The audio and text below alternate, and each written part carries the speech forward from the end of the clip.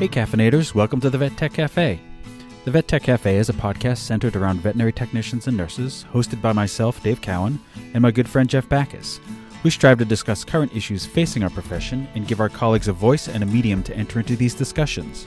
Our guests are experts in the veterinary field that we hope can help our listeners work towards dealing with these issues, as well as coming up with solutions that can lead to change. If you have a question, comment, or would like to be a guest on the Vet Tech Cafe, please contact us at vettechcafe@gmail.com, or you can find us at our website, vettechcafe.com. One thing we would ask of you, our listeners, is to rate and review us on whatever podcast platform you're listening to. We're not exactly sure how or why this helps us, but apparently it does. So without further ado, come on in, grab yourself a cup of coffee, and get ready for another episode of the Vet Tech Cafe.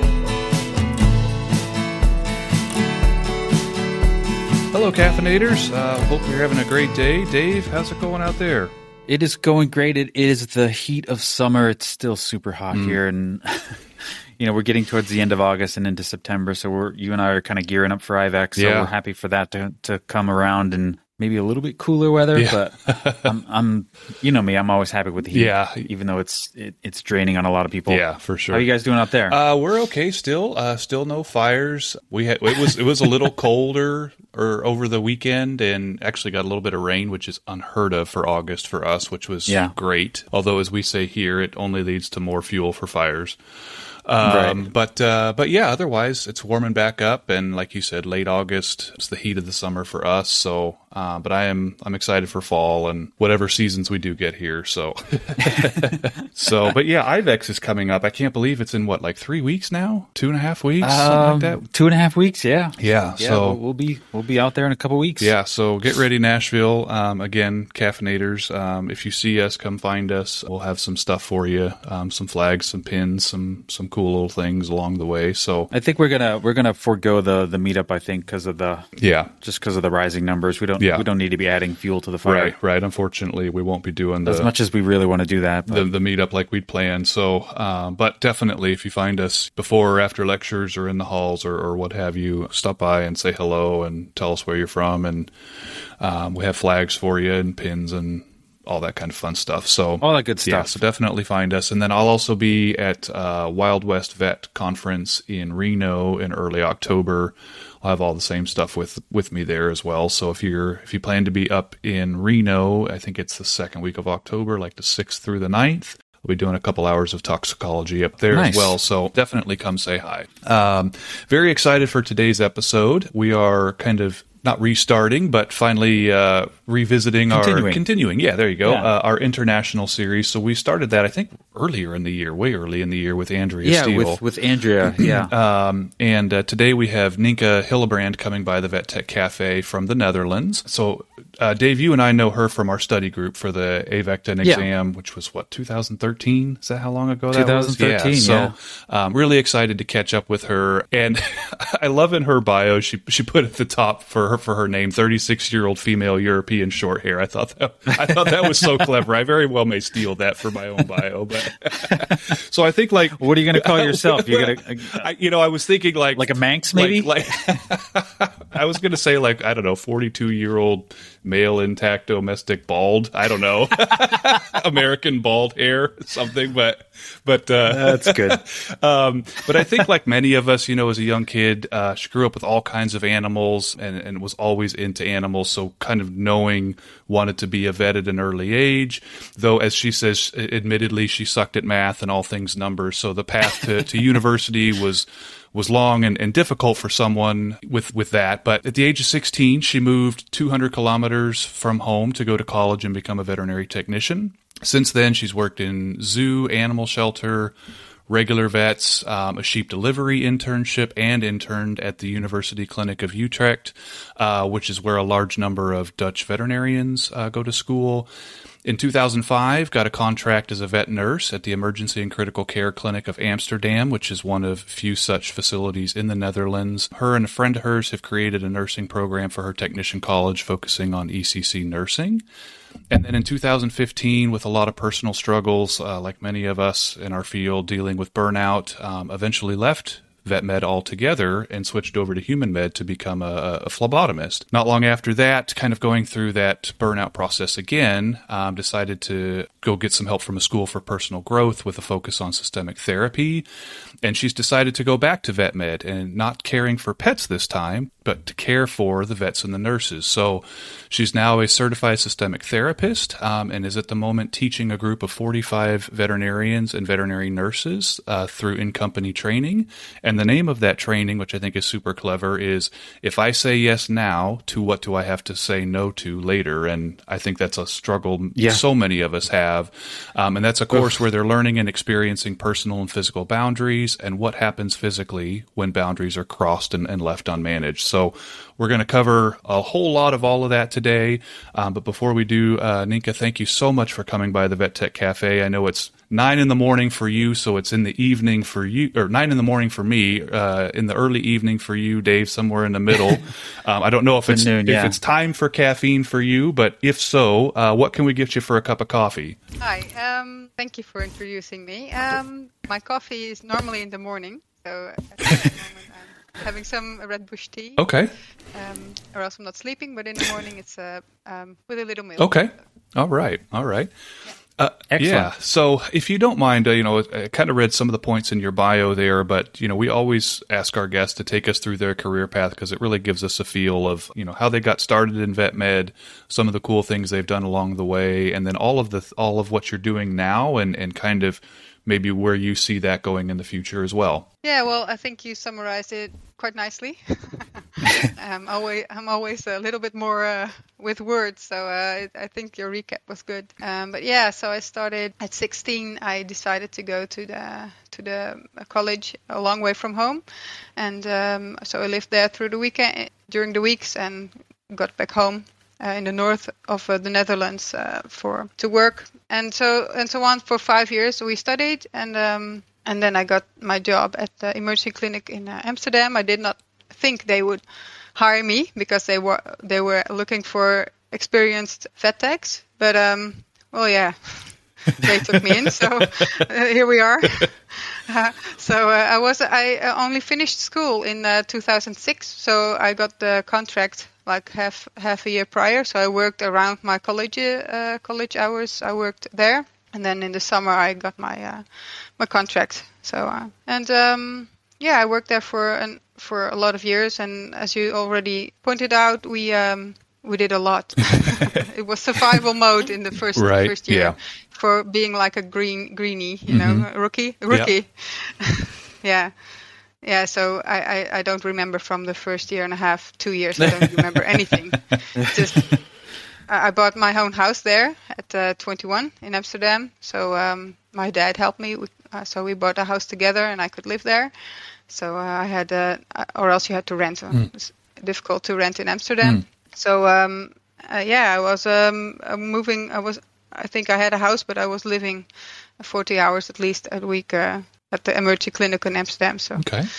Yeah, and then a few years later, we, as you already told everyone, we were developing internal schooling because they were very prone to get us to IVACs and EVACs and BSAVA and all that kind of emergency clinic based congresses.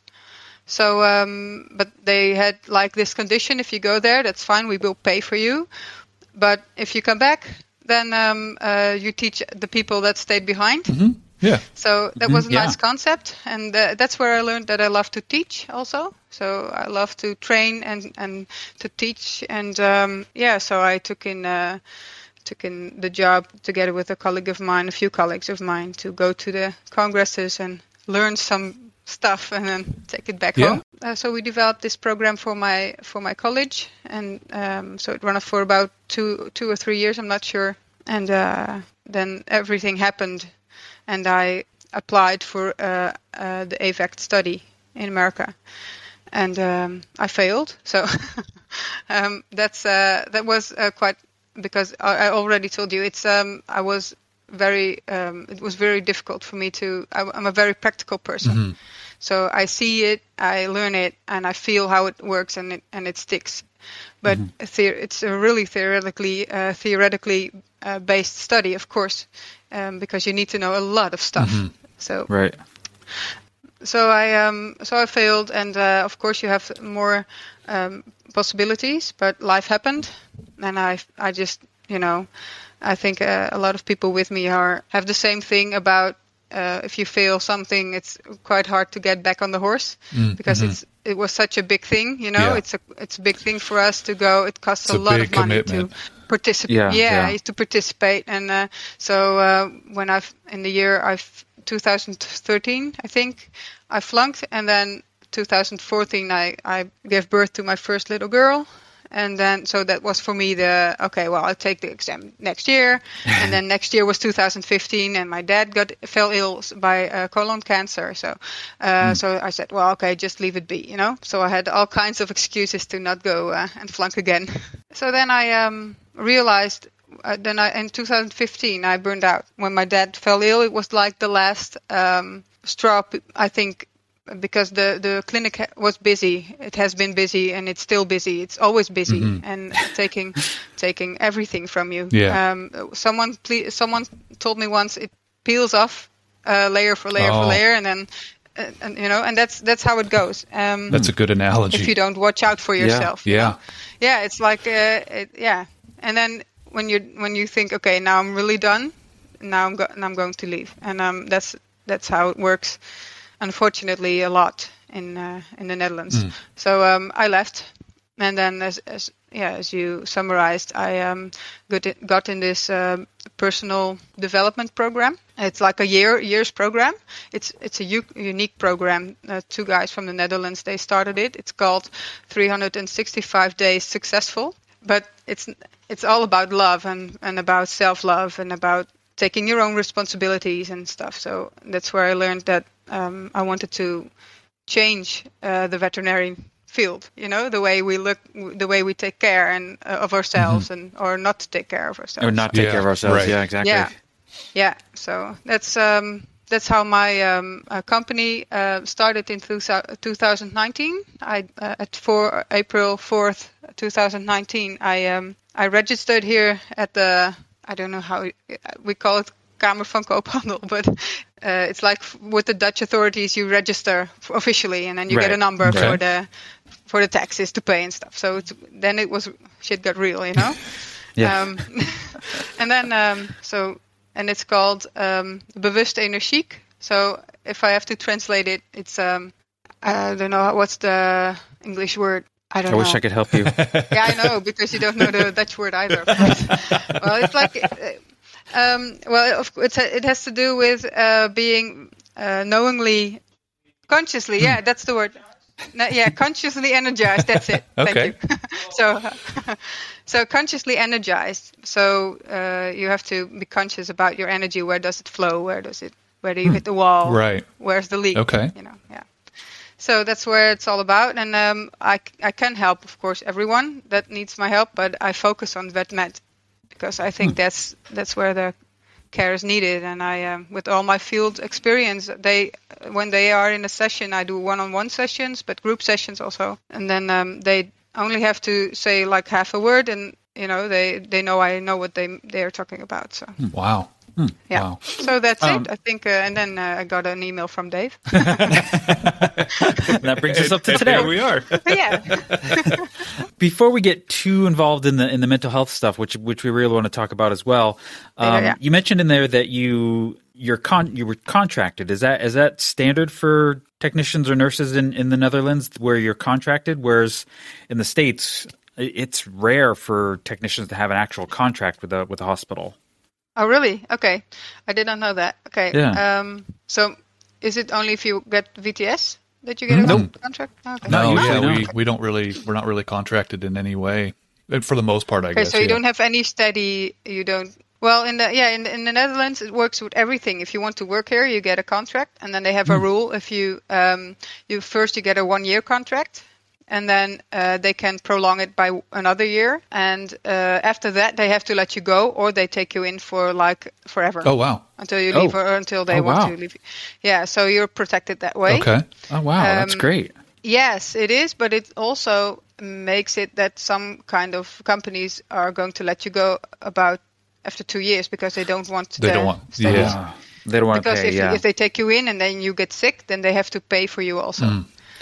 Oh, so we have an insurance, and they are insured, but always in, if someone falls ill, then. But yes, it's normal that you get a contract here. Yeah.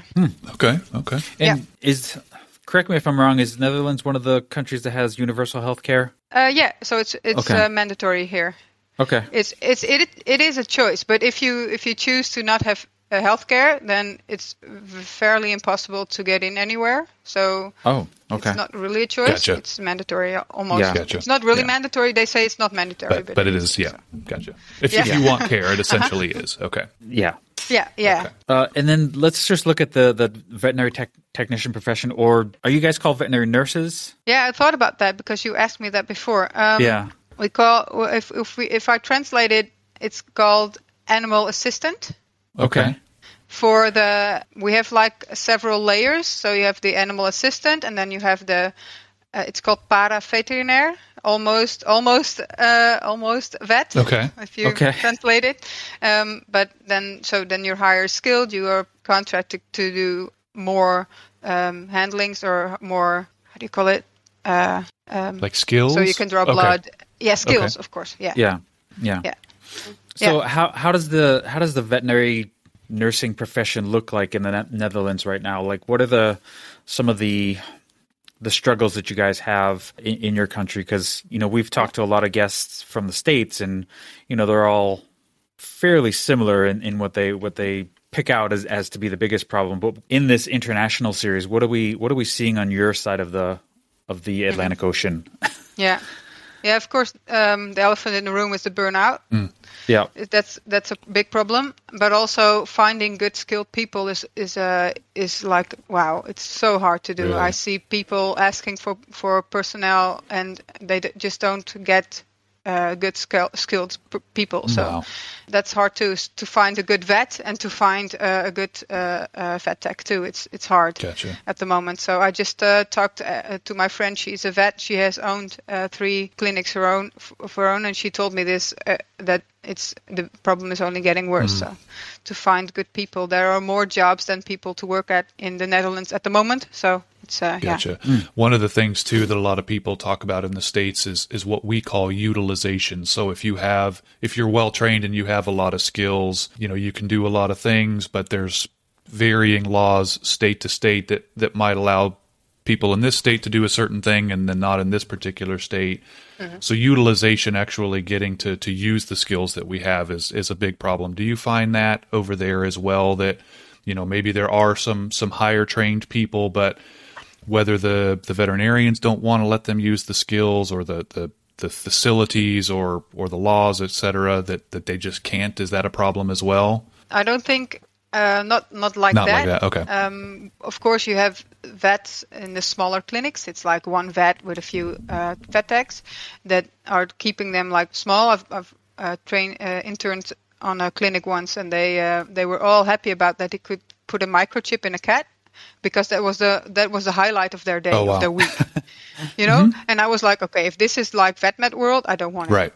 Because I want more. Yeah, absolutely. Than putting a microchip in Yeah. So I don't know if I think maybe some of my veterinary friends will say, "What are you talking about?" Of course, but that's not how I see it. Gotcha. And then, so you talked about going away to school to get that, for veterinary technician education. So what does the education path look like in the Netherlands? How long is that program? Is there a national credentialing examination? And then once you've gone through that process, what do you have to do to maintain any kind of license or credential that you receive? So my path took about 5 years because, again, I suck at math. And if I just wanted the fast train, then I I shouldn't suck at math because, So I did 3 years of animal care, Okay. and then that's where I did the internship at the animal clinic, but also at the zoo, at all kinds of animal stuff. And then I did the specialization, they called it, and then I did 2 years of paraveterinaire, of vet tech school, Okay. in the same college. I believe that's one college and I chose for that college because they have all the animals internally, so you have everything at your disposal to learn everything what you need to be a vet tech. But also I know there are like homeschooling offices that you can just on internet you can just study, and then you can, if you make your study, then you have to do an internship 1 or 2, I believe, and then you're a vet tech too. So there are there's discussion about how good skilled you are, and I know that there are vets that rather have one of the college than one of the homeschooling offices, of course. But still, it's so that, and we don't have to. It's like with VTS, you have to set your credentials at every 5 years, right? Yep. Every 5. Or putting in your exam again, or your case logs, or whatever. If I'm correct me if I'm wrong. Well, it's not the whole application, but you have to. It's basically continuing education. Yeah, you have to prove that you continued so much of per year, or something. Yeah. Or you could just take the exam again. Which No way. Sucks. Yeah, No nobody thanks. wants that. Nobody wants that. No, of course not. But there are a lot of. It's not mandatory to keep your status or something. Okay. But a lot of vet techs are very eager to learn. So there are a lot of possibilities to go to the Congress in Holland. We have this annual Congress. It's called the Veterinary Technician Congress, and all kinds of speakers and vets. And so if you go there, of course you get the newest of the trends and the newest painkillers, and but it's not mandatory. So there's a bunch of people. Like even for vets, it's not even mandatory. Oh wow! So, and that's something we still find crazy, because sometimes you have like these really old vets that can be really good, but some of them are not really really good. We all know them from TV or and they just wow. Okay, and so there isn't. It sounds like a national exam that you have to take once you're done with school. Or if you're done with school, you have to do exam. Oh, there is. Okay. There is, of course. Yeah, there is. So you pass or you don't pass. Got it. And then, and then if you don't pass, you just do the exam over, and if you don't pass, then you have to do the year over. Or you quit. Okay, gotcha. Basically. Okay. Yeah. All right. Okay. And something that we see a lot here in the States is a lack of, I don't want to say exposure, but a lack of understanding of what veterinary technicians do. How does the public in your country feel about veterinary technicians and nurses? How are they perceived? Well, that reminded. I saw the question earlier, and then I. Sorry, but I had to smile about it because it took me back to one time. I was in my night shift, in my graveyard shift, and I was like, it was 2 a.m. and there was this older lady with her dog, and I don't know the case, but she was like, "Oh, it's so good of you to do this voluntarily." And I thought, "What? No." Oh, wow. So I think that's your answer. There are a lot of people who think it's a we volunteer or something. Oh, wow. But also they think on the other side, they think we are like the richest people in the world. You were money wolves. I think you know that too. You're only in it for the money. Mm-hmm. Yeah, you're only in it for the money, and then I think of my crappy car that I almost have to push home, and then I think, of course I'm in it for the money, and I'm here like, covered in poo and blood and pee and everything. And of course I'm in it for the money, Yeah. But I think that's one of the things. The lack of understanding is one of the things that drove me out of the business, also because I did not have the skills to protect myself against all the emotional overload every day. Okay. Yeah. Okay. And in an emergency setting, it's, I think, even worse. But I don't know. I think in a normal setting, it's horrible. It can be horrible too. Yeah, absolutely. Wow. So now let's talk about what you're doing now. So kind of getting back to, coming back into vet med, one question I have is you were out of veterinary medicine for a short period of time there. I'm curious, have you noticed any big changes, or is it just maybe worse, or is it about the same as it was, say, when you left, what you noticed when you came back? And then talk a little bit about what you're doing now, and then we'll kind of jump off from there. Yeah, so I think it did not really change. Okay. But the awareness of I think the awareness changed. So we are more aware that we need to make a change. So I a few years back when I went out of the field, or even more back in 2015 when I had my burnout, they were all just complaining, oh, everybody's going to burn out, and nobody, And now there are veterinarians and clinics or clinic leaders, how do you call it, that are realizing that if they don't take care of their people, they have to, that's why they burn out. And so I see a trend, I think, in more mental health care, and more companies paying for their people to get mental health care to get healthy again. So good. I was just going to ask how mental health is viewed in the Netherlands. In the U.S., I think not that long ago, Dave, you might agree, especially in our field, it was really quite taboo, and it wasn't much that was talked about. I think it's probably with the help of social media, it's much more prevalent or much more talked about, or not so, hush hush, shall we say, as it used to be. Well, I think we were aware of it, but I think we also had that feeling of like, not that it's other people's problems, but we never thought it would affect us. We always thought that we'd see talk of suicide, we'd see talk of mental health issues, but we would never like see that internally within our own circle. Yeah. It was always something that was outside the circle, so we never really felt like we had to talk about it, even though most of our colleagues are probably going through it. Yeah. And so, on an awareness level and what have you, it sounds like it's a bit better in the Netherlands as well, that people are accepting that it's a prevalent problem. They're starting to be willing to help deal with it and what have you. Yeah. Yeah.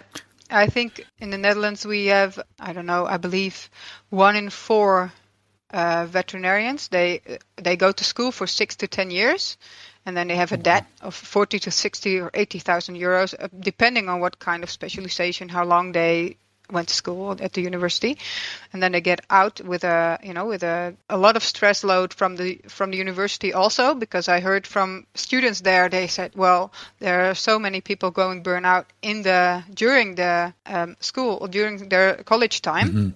And at the university, and then they get into the work field, and then so a lot of that's also for the vets, but also for the veterinary.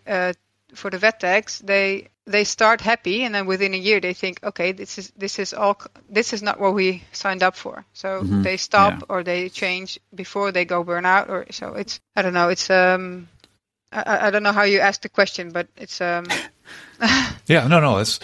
I think that, but we see that too. It's not taboo anymore because we see it that often.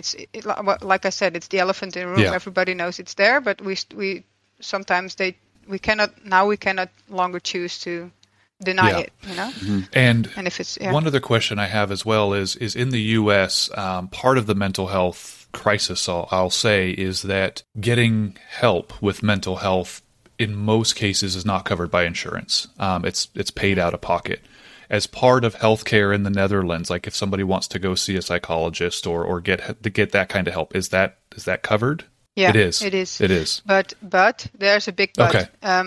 If you have mental health issues, like you have like suicidal thoughts or anything, then it's hard to get in because there are so many, and there are not enough. You come with your doctors, and you say, okay, I have these thoughts, and then they will try to help, and then they put an assistant, a doctor's assistant, or someone a little bit more trained for suicidal thoughts, and they help you through the waiting list. But the waiting list can be up to 6 weeks or 4 months. Oh, wow. That's way too long. Wow.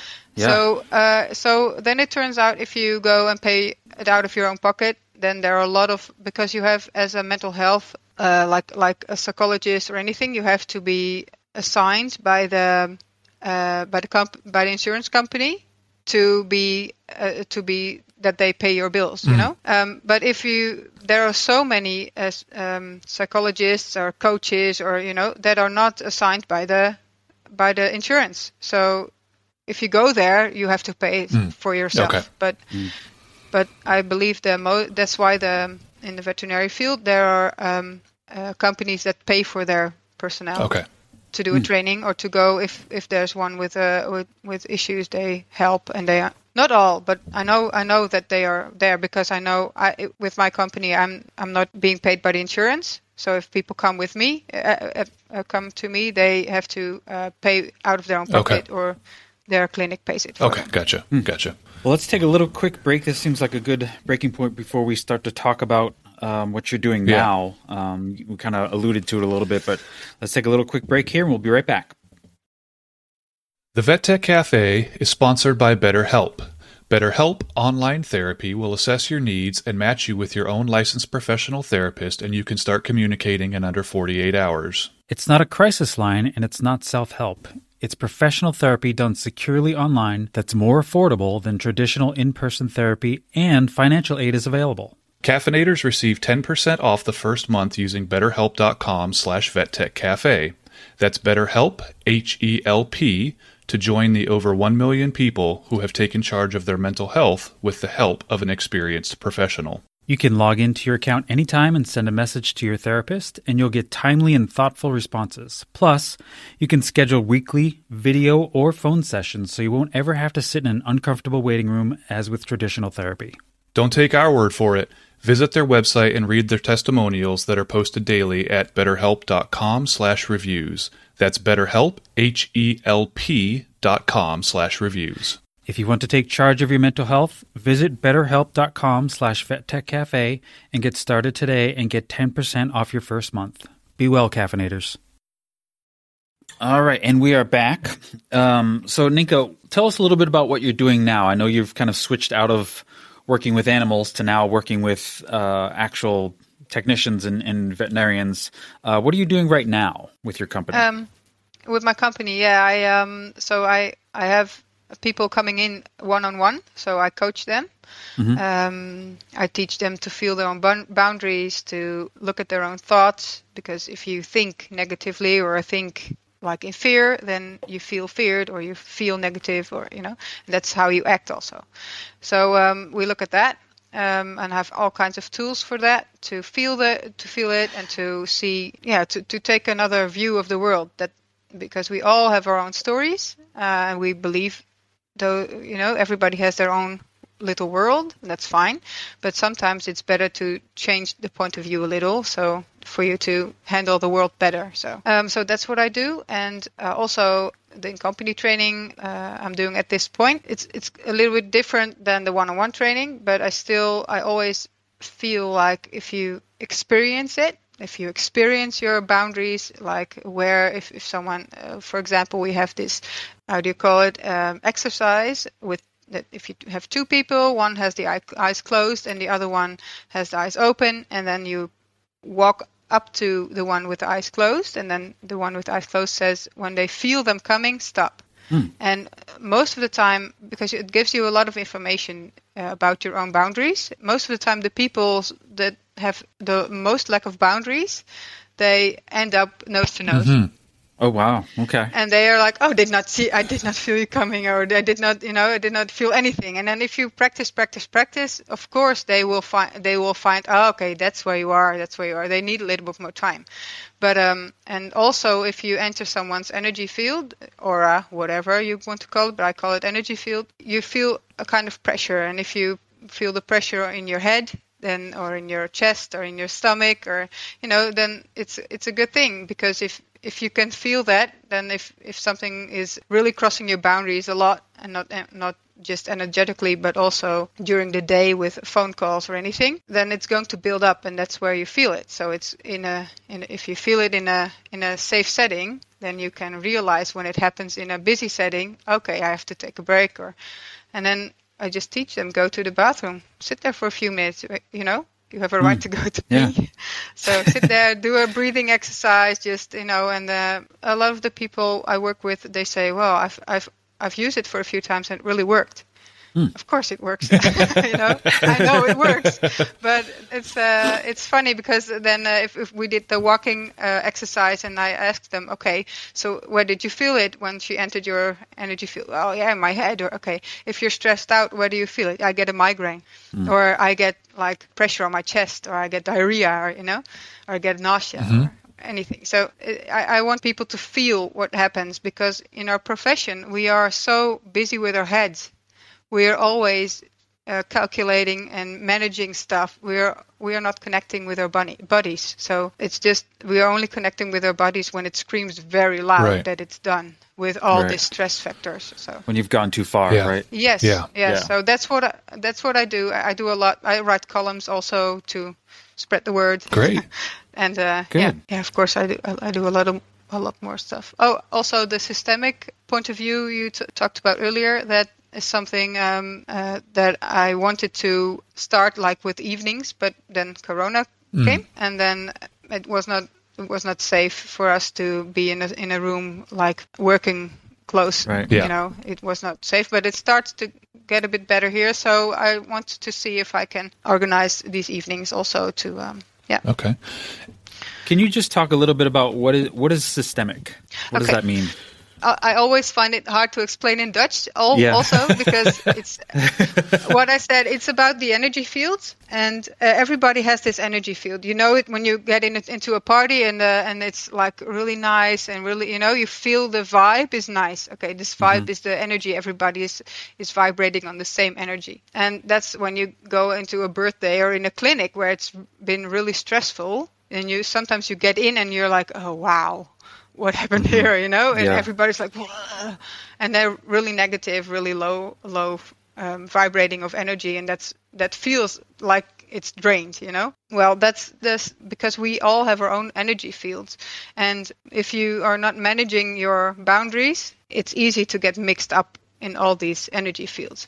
And with the systemic, we work with the energy fields of, let me see how I explain this. Okay, for example, you have a problem with your coworker, and you can come to me as a therapist, and then I say, of course, your coworker is not there. If we have like this group of people, as we had before, it's now not for 1.5 years, but as we had before, we have this group of people. We call them a representant. What's the word in English? Let me see. I'm not sure. It's you have people that are willing to act, but it's not an act, to be the person. Do you want to be the image of my co-worker at this point? Oh, like role playing. Yes, but it's not really role playing, because that wouldn't do justice to it, because you step into the energy field because someone gets invited into your energy field. Okay. So they step into the energy of in your field, and they are going to experience how the coworker feels, or how one time with someone's aunt was invited into the field, and the person was starting to look crooked, or how you call it, cross-eyed. Okay. And she was like, whoa, what's happening? And then the person who invited her said, wow, my aunt, who you are representing, she was cross-eyed as you are now. So it goes really far. And of course the person doing that did not know, because it's almost always strangers from each other. So and then what happens is, because you are in someone's energy, you can work out stuff. So if you are questioning, why is my coworker always mad at me, maybe you are placing them energetically in the place of your dad, and you have a bad relationship with your dad, for example, and then you can realize, okay, but this coworker I'm having difficulties with is not my dad, of course. Right. But because I see that now, I place them on the wrong energetic place, because systemically everybody has a place. Mothers are on the left side of your body, and dads are on the right side of your body. It's your family line. You can see it like a V or a tower, or with us on top as children, and then with your own children on top of you, and their children on top of them.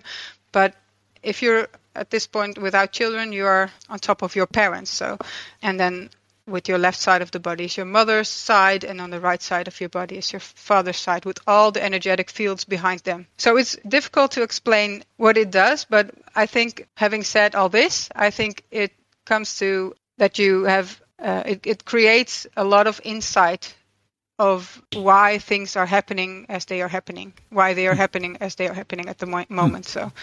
So for companies, it's really like an eye-opener. And if you are having a company, it's because everybody brings their own energy field, and they react to everybody in there, because everybody that gets into your energy field, you place them in your systemic field. So that's why you have sometimes you have like a good vibe with someone, and sometimes you have a bad vibe with someone, or neutral. That's of course possible too, and that depends on how you view them in your energy field. If someone tends to trigger you, like your abusive dad did, or if you had a parent that was always screaming at you, and then a customer comes in and does that in the same energetically, in the same way, it triggers. And then if you are not able at that point to recognize, this is not my father, or this is not my uncle, or my mom, or whatever, then you get triggered and traumatized all over again. Huh. Okay. Do you? Yeah. Is it a little bit clear? Yeah, a little bit. Yeah. Yeah. A little bit, yeah. You need, as I said, it's quite, because talking about energy fields is a little bit more a taboo than talking about burnout. People are thinking, if I call it an aura, then an aura, or whatever, then they are like, "Click, I'm out, bye." Yeah. So that's why I talk about energy fields, and I give the example of parties, and because that's something they can relate to. That does make sense. Absolutely. And so I guess my next question is going to be kind of along those lines. Like, when you start talking to, our colleagues about this, or if you're talking to veterinarians or veterinary nurses, how is what you're, communicating to them, the exercises you're having them do, how is that received? Are they like skeptical? Are they just like, okay, let's just do this and try it and see what happens? Do you feel like it's received pretty well going through this kind of these exercises? Yeah, well, the one-on-one sessions, they are always received very well, because they are so done with how they are receiving the world at that point. Yeah. So they are so ready for change. Of course, the bigger trainings, you have the company arranged it, so you always have a few people that are like skeptical and don't want to participate. But always there are a few that are like, yes, this is where I waited for. This is what I need. So, and of course, it happens that people take one-on-one courses from me next to the training, because you zoom in on the personal problems of a person, and that's not what you do during the training. That's where it's globally, right? So it's more bigger. And with your work, so I mean, obviously you're working with the veterinary staff, the technicians and nurses, the veterinarians, etc. Are you helping the clinic at all? Like, are you working with them to try to change the environment to make it so that their people don't get to this point? Is that at all part of it, or is that a little bit different as well?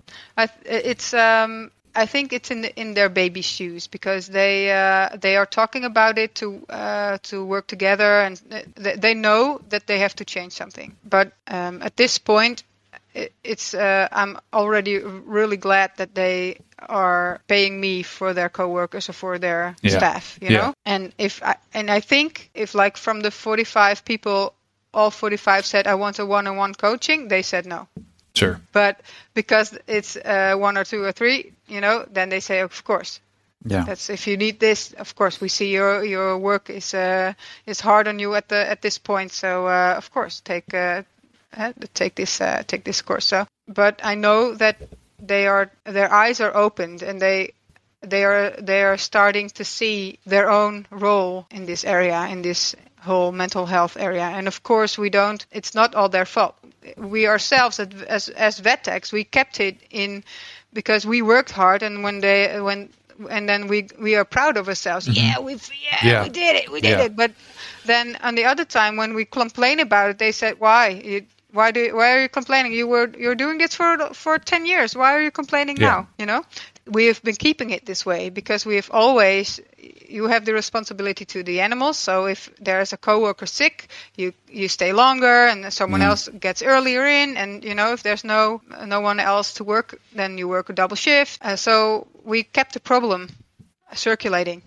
And that's something I try to, and they don't really like it. Of course, the staff likes it. Like you have to take better care of yourself. And then, if it's too much to fill in the shift, then don't.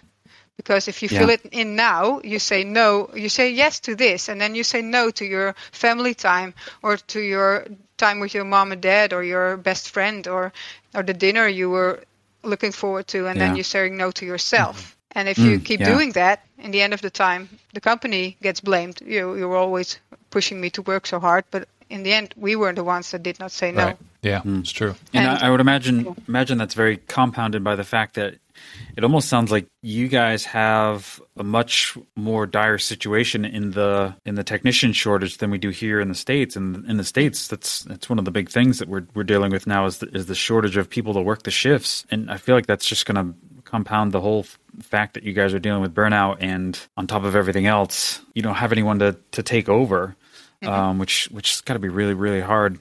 Yeah. I just can't imagine it being worse than it is here, but it sounds like it might actually be. No, I'm not sure. It's I think nobody wants to change the position. Whether I wouldn't want to work at the clinic where you work, and you don't want to work at the clinic where I work. Because it all has its own stuff. I don't know about the UK, about the US, but about your holidays.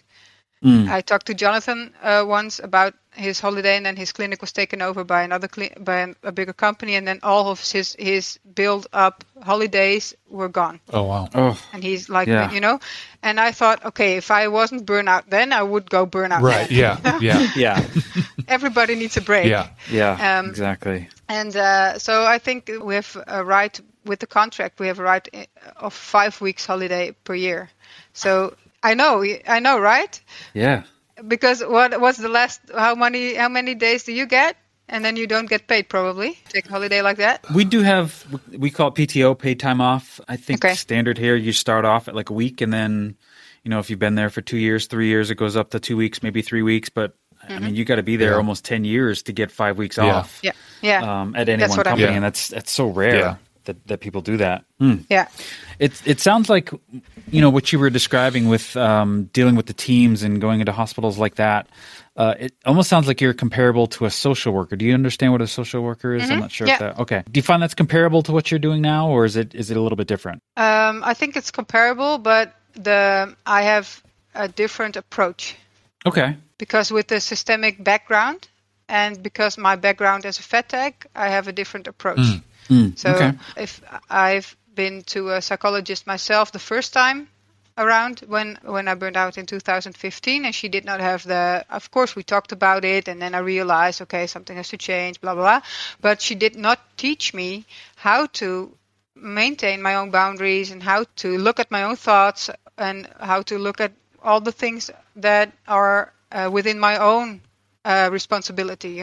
What's my responsibility and what's your responsibility? It's not your responsibility to look out for me. It's my responsibility to look out for me. So only after my second, when I started to feel all those burnout signals again, when I started the first year of the schooling with the 365 days successful, only then they learned me in the first few weeks already that I don't have to manage everyone's shit, Yeah. So, and that's where I thought, okay. And that's where I started to feel what it was like and how to train myself to be aware of my own boundaries and what happens then, and are this triggers mine or someone else's. So, yeah. Okay. Yeah. Does it answer it? Yeah, definitely. Yeah. And one question I want to ask too is because I'm curious if it's different with the contract situation that you guys have there. So currently in the U.S., there are a number of emergency clinics, 24-hour clinics that are either altering their hours, so shortening the time that they're open, or closing altogether on certain days because of the staffing crisis here, because they don't have the staff to take care of the pets. What was a 24-hour clinic might now be closed on weekends or what have you. Do you find that kind of thing happening there at all? Yeah, my vet friend, I called her yesterday just to check up on her, and she said, well, we have this big of a problem with shortage in vets and in staff all around, that she has to close one day in the weekend at least, and sometimes on Saturdays too. Wow. So yeah, but she's not open 24/7, but still. Yeah. Wow. Okay. Well, Nynke, as we're getting closer to an hour,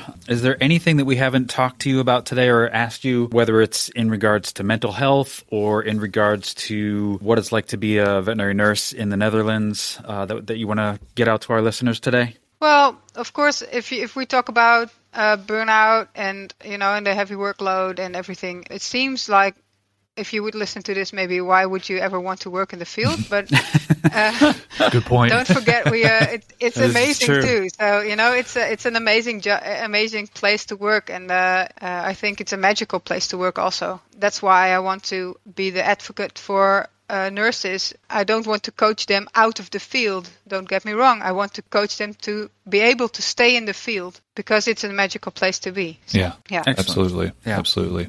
So one of the things that we've kind of added to our podcast recently is we're asking our guests who they would recommend we interview next. And I'm curious, either in the mental health side of things, in terms of people you've kind of connected with, or just in our field in general, is there somebody that you think would make good conversation that you would recommend we reach out to interview? Mm-hmm. Yeah, so I thought about that, and one person, or actually two persons, they just peeped in my mind. And the first one is a friend of mine, Ingrid, and she's a veterinary technician. She took it upon herself to go and work not with a contract like with the one clinic, but to be able to be contracted everywhere. So she's working in Germany, she's working in Belgium, in Holland, and in England, and then she works there for shifts for people with pregnancy leave. And she's VTS skilled also. She went up, I think, in 2015 for her exam. And now she took a job in Kuwait because they're building a big clinic there. And she's going to, I think, in December or January. So I wanted to ask her beforehand if it was okay that I mentioned her, but I couldn't get a hold of her because she was traveling to the UK and working there. Wow. So, but I think she would be a very good candidate. Also, there is my study buddy Lisa van der Meij. She's an amazing tech, and she's at the university clinic at this point, working in emergency critical care, but also at the intensive care unit. So and if anyone knows about stuff that's really happening at this point, then it's Lisa. Okay, great, Yeah. fantastic. Thank you very much for that. Yeah. Yeah, we'll get in touch with some of those. Yeah, absolutely. They're both on Facebook. Great. It's easy to find. Easy enough. Okay. Easy enough, yeah. All right, Dave, you want to go for your next question there? It's time for the Vet Tech Cafe Would You Rather question. Are you ready for it? Yeah, I did it. Yeah, it's great. Okay. Jeff, which one do you think I should do? 1, 2, 3, or 4? I was kind of thinking number 1. Yeah, I was thinking number 1. Okay, great. All right, Nynke. Would you rather get a paper cut every time you turn a page or bite your tongue every time you eat? Oh, wow. I bite my tongue a lot and it hurts like hell. So I think the paper cut, yeah. You take the paper cuts? It will start. Eventually I will get calluses. So. Yeah. On the places where I cut. So. I find every time I bite my tongue, I just get so mad at myself. I'm like, it's been there the whole time. Why? Yeah. Yes, I know. It's actually a quite energetic thing that you weren't consciously eating. Yeah. So it's a good reminder of your body to hey, watch what you're eating.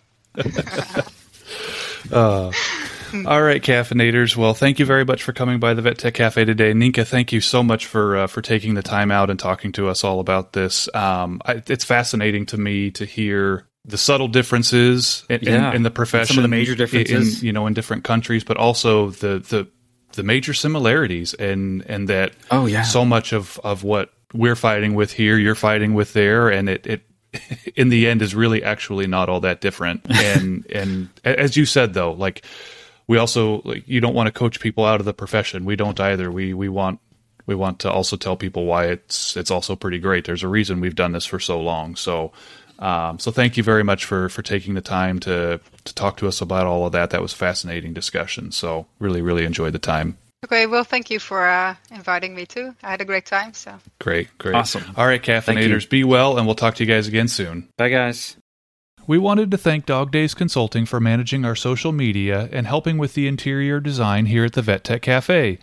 They don't just do social media, they can help you identify your brand through brand coaching. The founder is a CVPM with 15 years experience in veterinary practice management.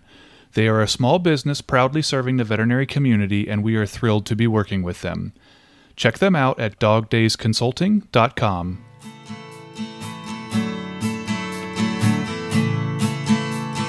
Hey, caffeinators! We would like to thank you for listening to the Vet Tech Cafe podcast today. As everybody is well aware by now, we often talk about difficult issues that face our profession. In addition, we chat with colleagues and leaders in our field who have strong opinions of these issues. Those opinions expressed by either Dave or Jeff as the hosts, or those opinions expressed by our guests, are their opinions alone and do not represent any other person, business, institution, or any other entity inside or outside of the scope of veterinary medicine. If you have any questions relating to this, please email us at vettechcafe@gmail.com or visit our website www.vettechcafe.com. Lastly, whatever platform you utilize to hear our dulcet tones, please rate and review our podcast and like and follow our Facebook, Instagram, and LinkedIn pages as well to see what we're up to. From all of us at the Vet Tech Cafe, have yourself a great day.